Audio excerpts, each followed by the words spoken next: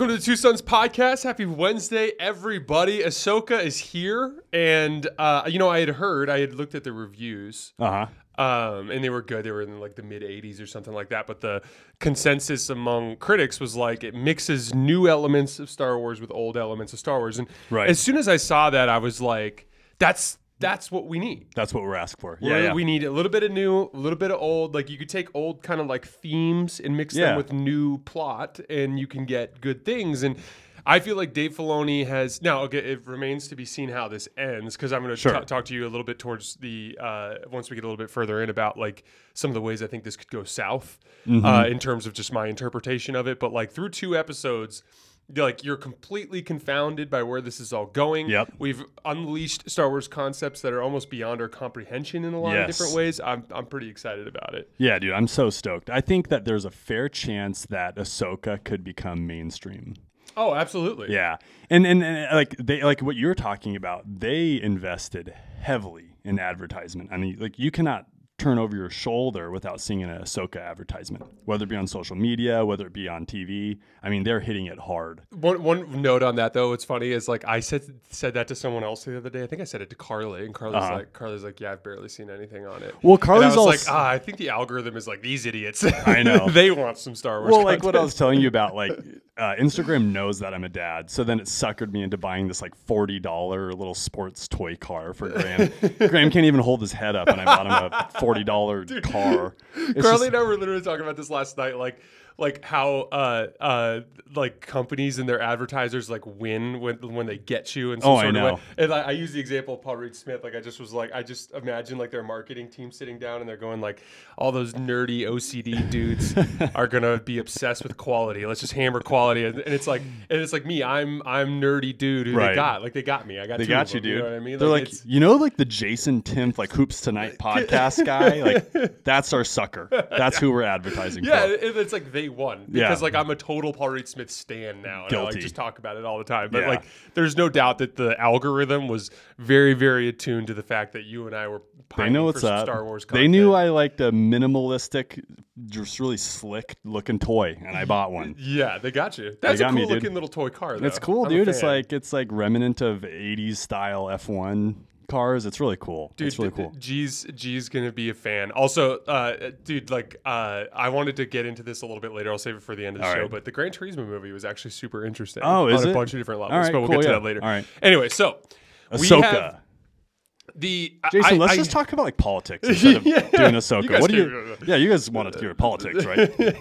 Healthcare? No. Yeah, let's talk about healthcare. I look at there's like 4 kind of major themes from this that we need to unpack. We need to unpack this thing with the 2 galaxies and that kind of stuff, which we're going to start with because I find that to be the most interesting. Yeah. Then there's the whole dynamic with Ahsoka and Sabine apparently beginning a master-apprentice relationship at some point, presumably between the final episode of Rebels and this. Yeah.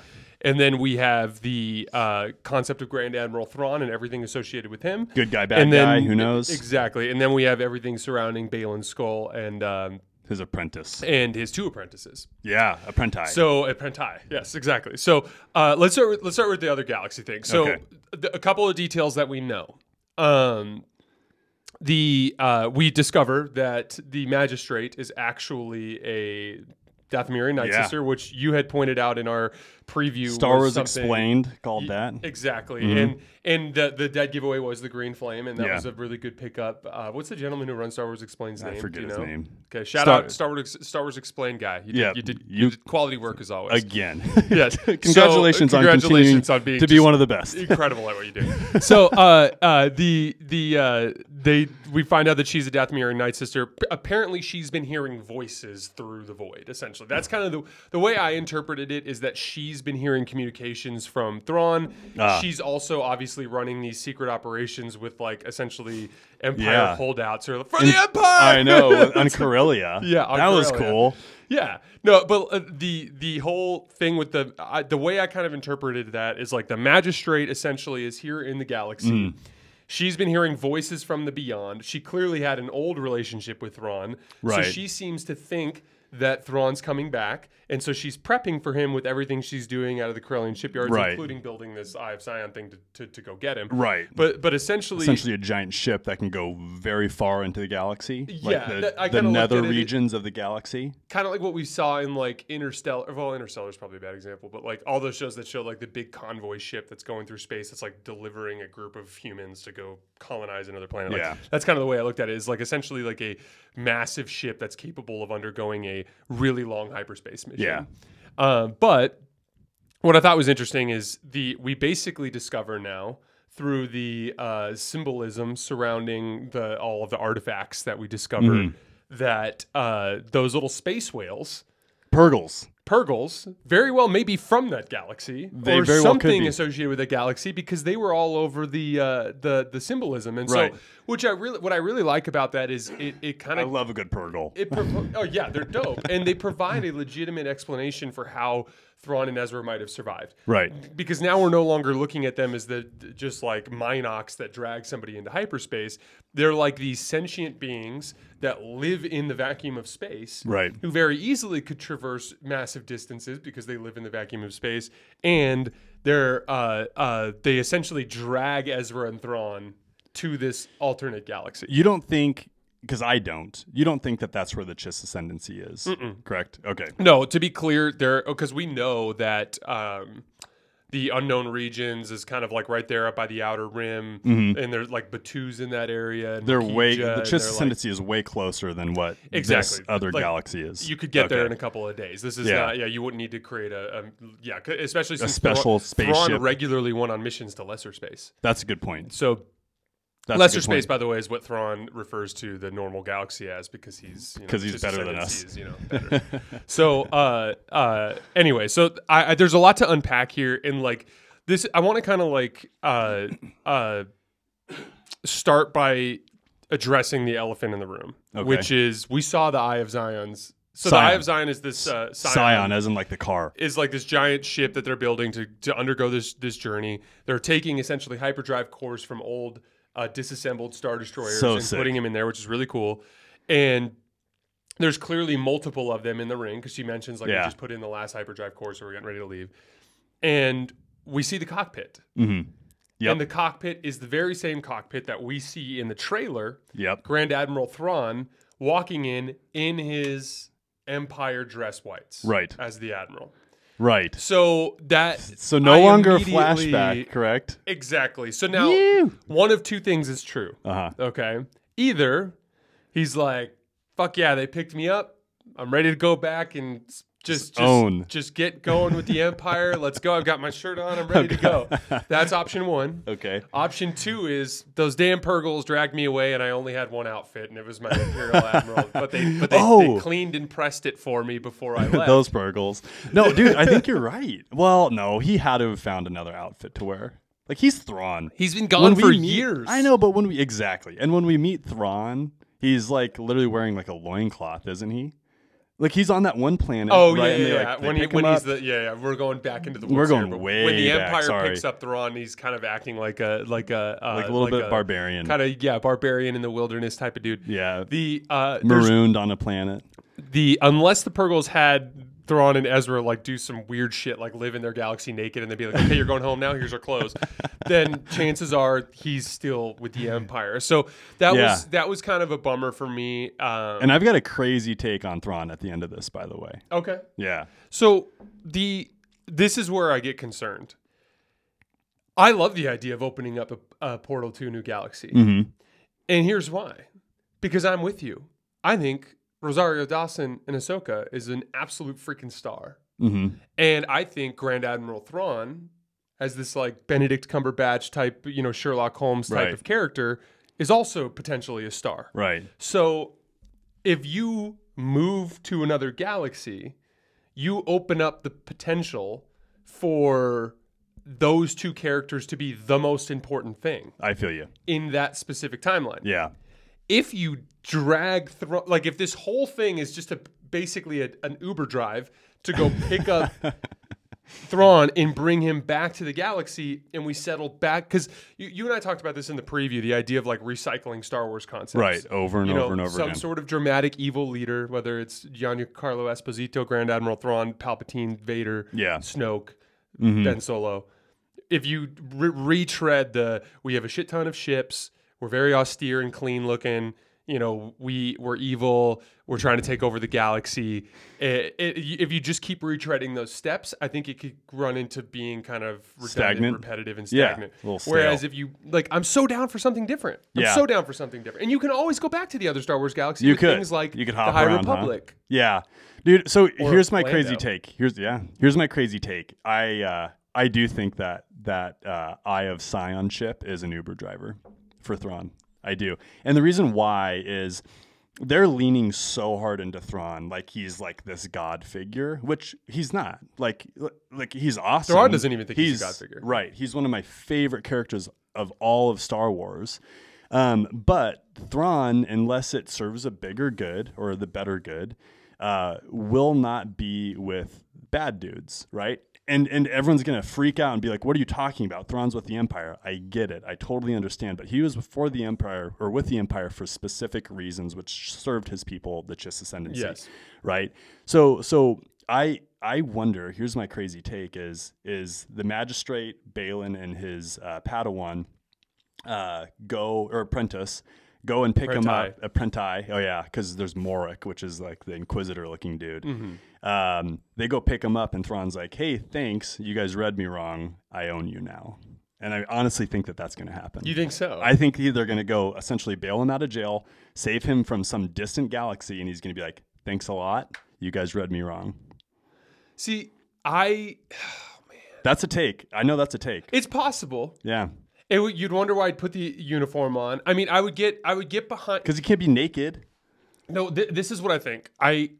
Because I would love for that, but I just think about it from the standpoint of how I like, and this is just something in general with the way that my entire perspective on media has changed since I started working in media, which is basically like anytime you conceptualize an idea for a film or for a show or even an episode of whatever sports show you want to listen to.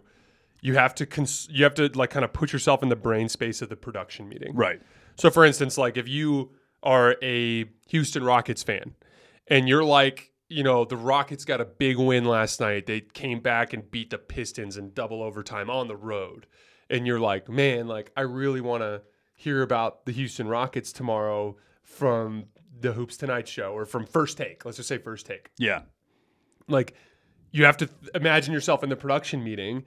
And like those guys aren't going to be like, hey, we're going to open up with Rockets Pistons from last night. I feel you. Because those two teams suck and they're not important enough. It's just not enough. They're going to sit down and they're going to be like, okay, looks like last night James Harden gave his coach a weird look out of the corner of his eye, and then everyone tweeted about it. So let's talk about that. Like that kind of, yeah, it's and again, like there's varying different types of shows, but the general idea is like they're sitting down trying to think about a way to get you to watch within the scope of what is, kind of their brand as a show.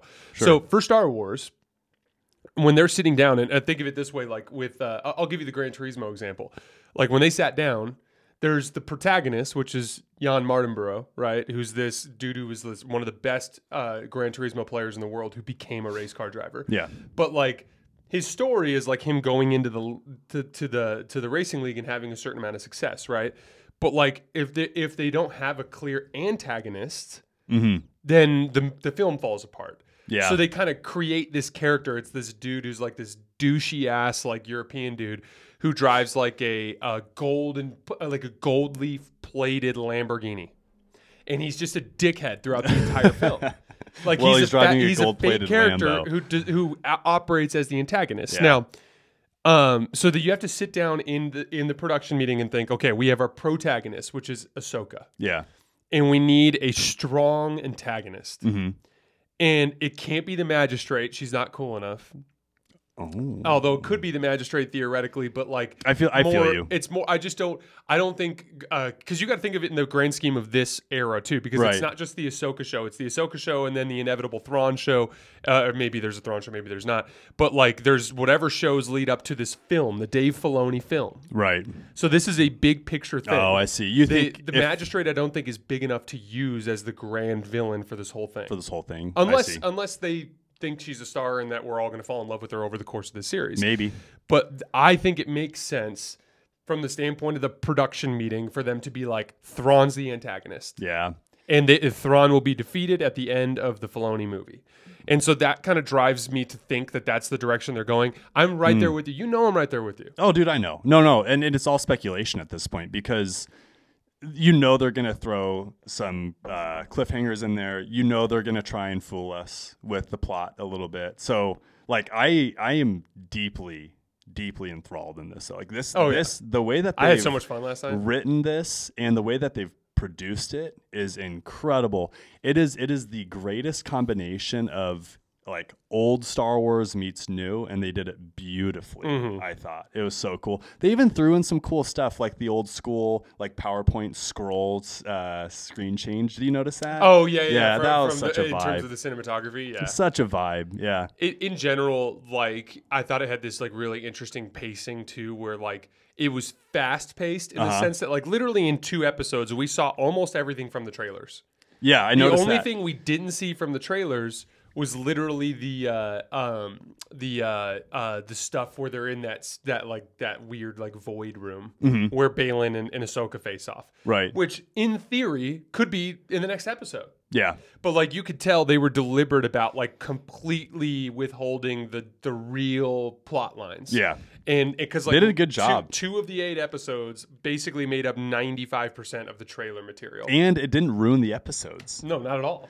It was interesting to see. I'm going to skip ahead a little bit. It was interesting to see Sabine just get stabbed in the chest with a lightsaber. Oh, dude! I was like, dang! Like that happened fast. Like we knew she didn't die, of course, just because you see her with short hair in trailers, right? And she hasn't had the short hair yet. But that was pretty wild. And it's funny because Elena woke up and came and sat on the couch, and then she's watching that scene, and I was like, watch, Sabine's about to get her ass kicked right here. And sure enough, she did, which I'm happy they did that.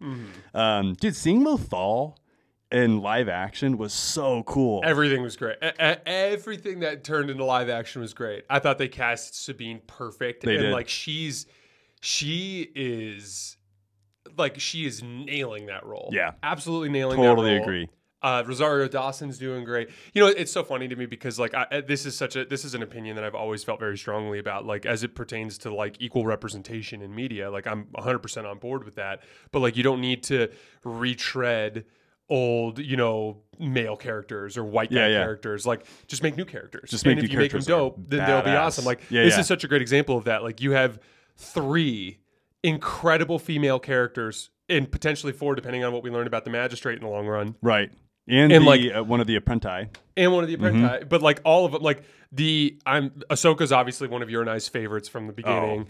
What's the apprentice's name? The girl with the white hair. Shinhati, I believe. Something like that. I forget her name. Yeah, something like that. Something like that. That could be way wrong. I'm like so obsessed with her because she reminds me of Darth Zana. She does. Like, she dude, just has I was wondering if you're gonna pick that up. Dude, just like that vibe. She reminds me of like a cat like backed into a corner where she's just like pissed. Dude, the Darth Zana thing, I would venture to guess that that Filoni actually used this as inspiration for Darth Zana because she literally was on the cover of the book and looked like exactly like this character. I'll find it and I'll show you. But what Jason's referring to is some of the Legends material that isn't canon yet or maybe ever of Darth Bane. So Zana was one of Darth Bane's apprentices, and she was just a really, really cool, like cunning character. And dude, I know exactly what you're talking about on the cover of the book. Yeah, where she looks exactly like her. For sure. Yeah, well, she always has blonde hair, and she's always got like these dark eyes, and it's kind of short. Yeah. I know exactly what you're talking but about. Like she gives me that vibe, and like her whole character in the first 2 episodes is cool. great. And then Sabine is a super interesting character on a bunch of different levels because like, you know, we never learned of her as being Force sensitive in the Rebel series, and what's the droid's name? Chopper. No, the other one. Hu Yang? Hu Yang. Hu Yeah. Yang. So, do we know how Hu Yang ends up with Ahsoka? Do you learn that in the No, book or something? I forget how that happens, or maybe if one of our viewers remembers. I don't know how they get hooked up. Hu Yang has just been around for forever, and he's a really fun character. He's great. But, his whole I was joking with Carly last night. I'm like, his whole role in this show is just to bombard the characters with facts. I know. I just imagine like a Sabine walking into the room and be like, oh my gosh, I'm so hungry, I haven't eaten all day, and then him just being like, I saw you eat crackers at 10:30 a.m. Something like that. Well, dude, and I love the idea of just an absolute thesaurus on lightsaber hilts. Oh, dude. Yeah, it's so cool. He was actually there. Yeah, when the lightsabers built were built. them. Yeah, it's so cool. He's such a cool character. So Sabine, it represents this interesting kind of concept of like Hu Yang straight up says like her affinity for the Force is in the bottom tier, essentially. He just that she's trained. Which is like technically like everybody has some level of midichlorians, right? And like technically like everyone's slightly in tune to the Force, right? Like on a very low level, like for you to even register. For a force sensitive person, like for example, like if Ahsoka has her eyes closed, and if I walked into a room, she'd be like, Luke is here, right? And I'm not force sensitive, obviously, but like I probably am slightly attuned to the Force in order for her to even register. And I wonder if that's going to be Sabine, like lowest level possible, and maybe they're trying to like, I don't know, train her, but I feel like she's not going to be anything significant. I tend to think of her as like legitimately Force sensitive, dang, but son. just on the lower tier of the Jedi that she's trained. I think it explains things like why she was such a gifted fighter in general. Oh, that's a true point. Yeah, that's a true point. But I love the way they lay her out in the sense that like she's if you want like she's half Jedi, half Mandalorian. Dude, like, no, she's a 10th Jedi. 9/10 Mandalorian. Well, and that's fair. But like the point is like her whole appeal is like they're building towards this idea that like she's not going to be the most powerful Force user in the world, but the combination of all of her abilities makes her a formidable adversary. For sure. And you just know we're going to end up with the Sabine revenge campaign against the Apprentice. For sure. We find out that Ahsoka essentially starts training her as her apprentice at some point in time, but they have some kind of falling out, which leads to Ahsoka to leave. And it appears to be associated with Ahsoka's frustrations with Sabine's just general personality and headstrongness. Right. And like, it's funny because like Sabine really, really, really screws things up in this. Like just a royal screw up. For sure. Is explicitly told like, this is essentially like a top priority, like one of the most valuable things in the galaxy. Yeah, this map is like the key to a war. We must protect it. Yeah. Do not take it away. And she's like, okay, she left the room. I'm taking it away. I'm going to go to my little tower that's miles and miles and miles away from anybody that can help me. Mm-hmm. Yeah. And gets messed up by the apprentice and her droids and ends up getting the map stolen. Those HK assassin droids, top tier droids, so cool. Oh, dude, they're very cool. What was cool though is like when Sabine was in the hospital bed. It's funny because there are cliches, but like cliches are all about delivery. Mm-hmm. Like if you overuse them and you don't, then they fall flat on their face. But like it's one of those things where like you're as the watcher thinking like, God, Sabine really screwed this up. And so like when Ahsoka goes like, you've done enough, and then walks out of the room, like that's such a cliche. You see that in movies all the time. Like you're like, yeah, you know what, Sabine, you have done enough. So you just sit down and be quiet. Yeah, you screwed that. Really quick before we get away from the map Sabine thing, there was one time, and I'm sure you picked up on this, where I felt like I was just pulled out of the Star Wars universe a little bit, where I was like, that's a little bit distracting. When so like Ahsoka has the map, which is like that sphere, right? And they're like, we cannot figure out how to open this thing or to figure this out. And Sabine goes into her little lair, and then she's like doing all this crazy stuff with like holo projections, and she's like, oh, three, like what is this? And then she just spins like two things on the map, and all of a sudden it just clicks into into gear. I was like, if it was that easy, like everyone and their brother would have figured it out. No, you didn't see. So like the actual pattern. So there was like right, it's like the Trinity pattern. Yeah, but there were specific patterns that were supposed to be in specific spots. True. And she saw that from the holo projection of the floor in the temple.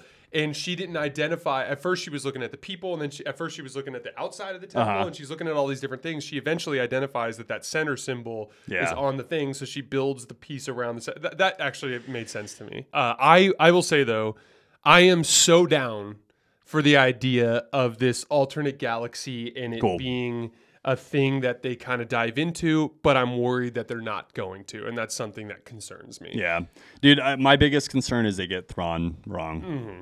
Yeah. Yep, me too, man.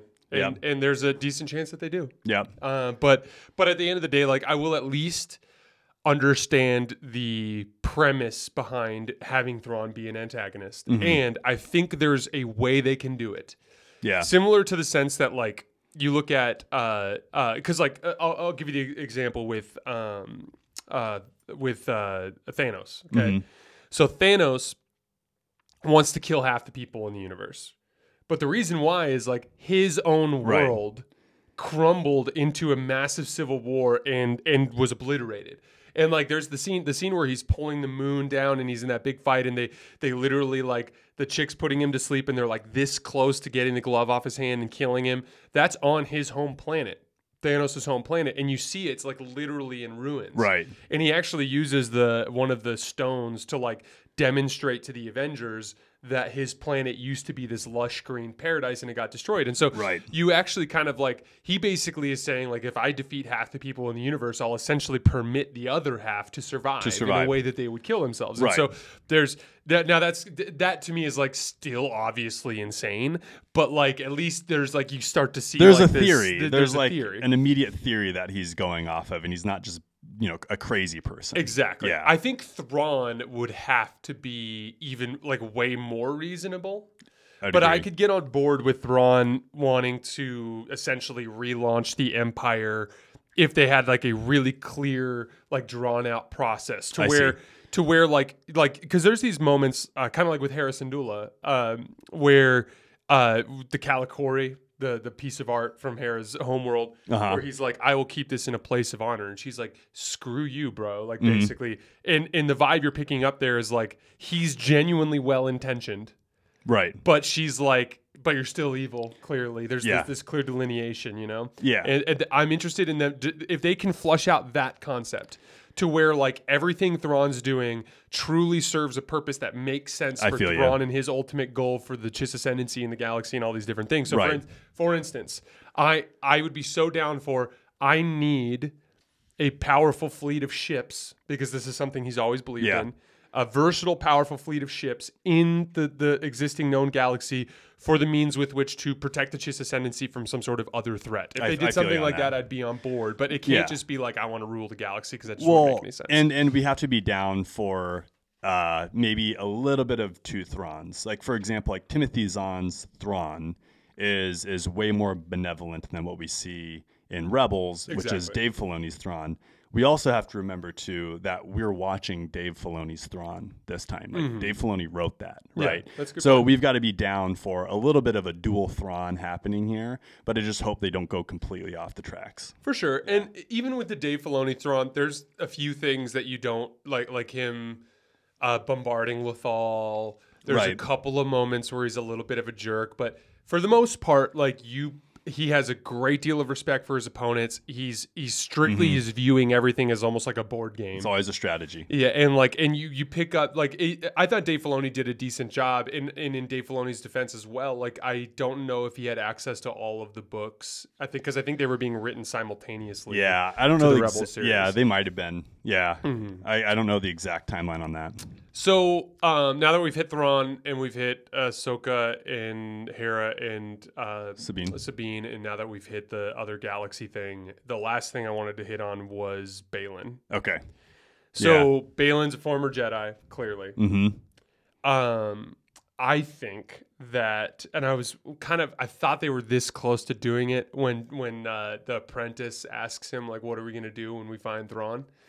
But I thought he was about to be like, we're going to restore the Sith or say something along those lines. I want him so badly to lean into the Sith thing because like I think it'd be so cool if there was a scene at some point in this season where essentially Balin goes like in the old ways, there was only two, and like, they're like in him to basically pitch why that was flawed in his opinion. And be like, this is why I have two apprentices because of XYZ. I see. Or if they're going to be like, we're the two Sith and this other dude's like our assassin. That's kind of what I'm viewing that as. That's what you're looking Morok. at? Yeah, Morok, the Inquisitor. Looks like a former Inquisitor, most likely. Yeah. Right? Yeah. No, I think he's similar to what like Maul was at one point. No. Yeah, I think the same thing. And I'm really curious to see how they flush that out. I mean, it's a little bit of a bummer because it's only going to be a one season storyline because the gentleman who played Balin passed away. I can't remember what the guy's name is, but he's done an outstanding job. I thought that first scene of them raiding the Republic capital ship to steal the magistrate was just an incredible Star Wars scene. So cool. I was really interested in. At first, I was like, man, I wonder if they did this on purpose. Did you pick up on like kind of just the bridge dynamics at the beginning? In some way. Like, what do you mean by that? So you have the captain of the ship. Right. He's got control of the bridge. He's communicating with the comms officer. When he leaves the bridge, he gives command of the bridge to someone else. Sure. And the reason why that matters is like that's the whole concept of like naval bridge dynamics is a huge part of the Thrawn books. It is. Okay, I know what you're talking about. I would be so down for like if they did bring Thrawn back in episode 4 and then had a 4-episode arc involving Thrawn waging war on the galaxy, I would be so down to see a bunch of like naval battles between Thrawn and the Republic, and like I would be down for that kind of thing. Especially set out like a chess match. That'd be so cool. Yeah. No, that would be super, super sick. That intro scene and then the way that they filmed it afterwards when Ahsoka was rolling up on that capital ship and how all the debris field was still around the ship, that was such a cool touch that like I don't really know if I've ever seen that in Star Wars, any like live action Star Wars, where like they actually keep the debris field like around the ship. Like that was such a neat touch. That was interesting too because like essentially they went in and killed everybody on the ship, and then they must have left the ship and then just shot it to pieces for the sake of scuttling it, making it so that, which makes some sense because like if you're thinking of this as like a big picture war against the New Republic, and you've basically de-staffed a ship, like gotten rid of everybody staffing the ship, everybody. But you didn't want the Republic to be able to use the ship anymore. Because like they actually say like somebody says something along the lines of like they scuttled one of our new capital ships or something like that. Which is just such a punch to the gut.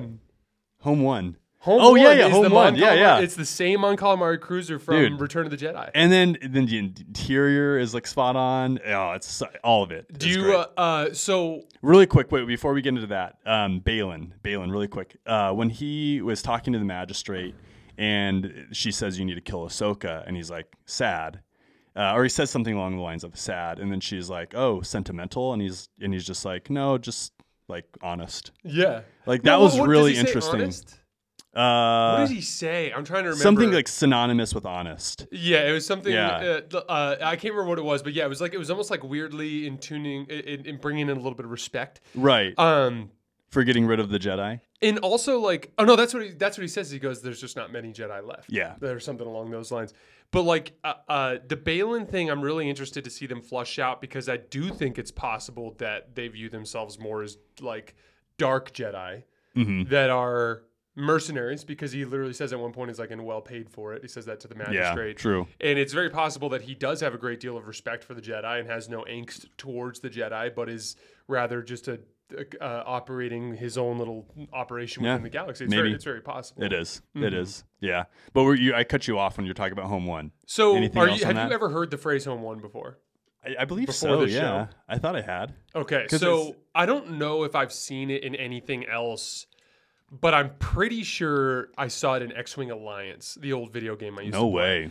So X-Wing Alliance had 2 calamari capital ships, the same 2 that are in Return of the Jedi, which is basically the main capital ship that's got all the bumps on it. But there's a different one that kind of has like more of a tan color, like the color of your shirt, and it's got 2 big fins on the side. And you actually see one of those get blown up in Return of the Jedi by the Death Star. But there's basically 2 classes of the Mon Calamari capital ship. And in X-Wing Alliance, you start as like this freighter. You and your family kind of work on this like freighter, and you're doing all these like jobs. But then eventually what ends up happening is halfway through the game, or a third of the way through the game, your family gets just screwed over by the Empire. It's actually this really X-Wing Alliance was an excellent game. Anybody out there who, if you guys are listening and you played X-Wing Alliance, drop it in the comments, because this is nostalgia personified for me. But like literally, like you at one point you show up at home base and like a couple of Star Destroyers show up and they just start like screwing things up, and you have to actually run away, and your home base gets essentially captured, and you immediately are pissed off, so you join the rebellion. Sick. And you become a combat pilot for the rebellion, and you start running missions.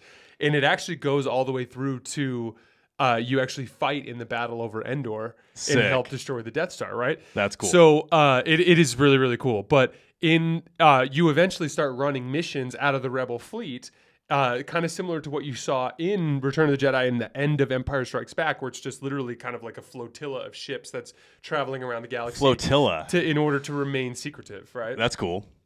So in that game, you could always like move your targeting around to different ships, right? So like you could cycle through. Oh, I see. Every ship in range would have like an identifier, and the main calamari cruiser, the one from Return of the Jedi, was always identified as Home One. That's sick in the video game. That's sick. And so when I saw that, I was like, this is so cool, like, because it just immediately, and you see Admiral Akbar on the bridge too, like communicating. You for sure think that was Admiral Akbar? Oh, that was absolutely Admiral Akbar. I like obviously I was like, hey, is that Admiral Akbar? They don't shoot him into the vacuum of space for another 25 years so that they can bring on the purple-haired admiral, bro. Dude. The Haldo maneuver. No, there's just like a lot of like really cool like little touches, and what we love is them paying attention to like the subtle details and not just completely jacking things up, and they did that. Like we see the Phantom, which is what Hera's cruising around in, which is actually a part of the Ghost, which is a larger ship, like their home, right? Like, so it's cool that was in there. Like Chopper being thrown in there and just being this like angsty like droid, like they threw that in there. Dude, the music that they chose for these 2 episodes, the music, the whole vibe is gorgeous, great. Very different too. Yeah, it was different. Way. Yeah, so it was just beautiful music, and like even like the modified scroll, like they like in the beginning of the first episode when they had like the scroll going on. I loved that. But they were classy about it, because they didn't do like the tilted yellow scroll, like they did like I think it was red, and it was just red, like and straight it was just up like and down. Straight up and down. Yeah, and it was just like that's so cool, because it's still like, you know, it was like a little touch for like the original Star Wars, but it was updated and still unique. Like, dude, so many little things that they did was just like so cool. I thought of that as like kind of like a sign of a new age of Star Wars. Yeah, I thought so too. To me, that was like kind of a signifier of like this. We're in the Filoni age now. Right. Like he's running. Like that's kind of the way I look at it. That's what this should be called, the Filoni age. Yeah, and I hope. Yeah. I actually actively thought several times last night about the potential for Star Wars to eventually disavow the 789. Dude, I don't think in the distant future. It'd be like 10 years from now. Maybe. But I could see them eventually like essentially announcing that as Legends. Oh, that'd be so sick. And it would be based on the reason why I look at that is like it at a certain point, that whole storyline surrounding 789 is very difficult to do anything additional with. Either. Yeah.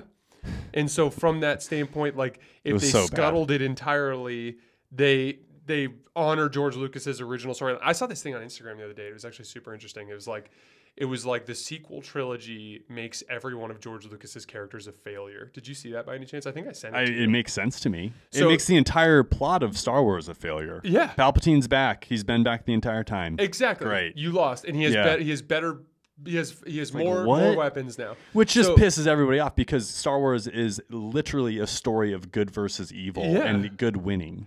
Dude, he broke it down. He goes, Han Solo was a smuggler who grew to become a husband, a general, a dad, and a dad, and like and it's like, nope, episode 7, him and his wife are separated and he's back to smuggling. Dude. And his son stabs him in the chest, gut chest. Yeah, gut chest, and then he immediately dies. But it depends. You only die if it fits the plot, if you get stabbed in the stomach. Otherwise, Sabine got stabbed in the right lower lobe of her lung, but that's okay. Because it only glanced her liver and her right lower lobe. But he goes he's like Luke, finally restores the Jedi, all the stuff, and then he basically quits, and then he's like Leia. I can't remember what the Leia one was, but like he kind of goes through the list and kind of breaks down each character, and it's true. It's like literally every character from Star Wars is basically just in order to recycle old plot points for money. Gets treated as a failure, it's a huge bummer because like. I was sitting there thinking, I was like, another reason I could get behind Thrawn, and maybe this works, and maybe they'll be able to pull this off anyway, but like, I would just love to view a Star Wars story as the most important thing happening in the galaxy. That's a good point, man. And like, not some ancillary story. Like, what is the biggest thing happening? Is that what you're saying? Exactly. I feel you. And one of the things that still gets tricky here is characters like Ahsoka and Sabine and Hera are not involved at all in the Resistance. I see. And that just implies that they end up somewhere else or that they die. Yeah. And these are all things I'm excited to see them flush out. I think Dave Filoni's good at stuff like that. Absolutely. Right. Yeah. I'm just genuinely really, really excited to see where this goes. This next 6 weeks is going to be incredible. Yeah. I'm definitely a fan of where this is going. I'm just curious to see like where Dave Filoni lands the plane. Yeah, I have faith in Filoni. We trust, right? Mm-hmm. Did you have any other small things you wanted to hit on? I don't think so, man. I think that was about it. Like they had, a couple characters that you see in Rebels, like Governor Azadi. That was kind of dope. That was cool. Yeah. And live then, action. Mm-hmm, and then the same voice too. Was it? I'm almost certain that's the Doo-Doo voice too. Speaking of voices, when the HK assassin droids are talking, they sounded exactly like Kylo Ren.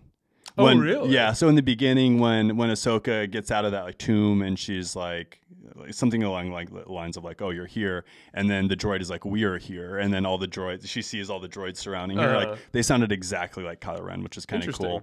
But yeah, man. And then the new governor of Lothal is I forget how to say his name. It's like Jai Kal or something like that. And apparently he's actually recycled Rebels character that was like way lesser Rebels character that Ezra Bridger bumps into at some point. So like there's just like a couple really cool things. My other crazy take is this: I bet we see live action Lone Wolves. Oh, I think that's almost a certainty. It would be so sick. Yeah, it would be so. Like Lone Wolves. They did the Love Cats for pretty well too. They did, dude. Those were cool. They did a great job on them. So yeah, dude, I'm totally enjoying this. It's awesome. Loving it.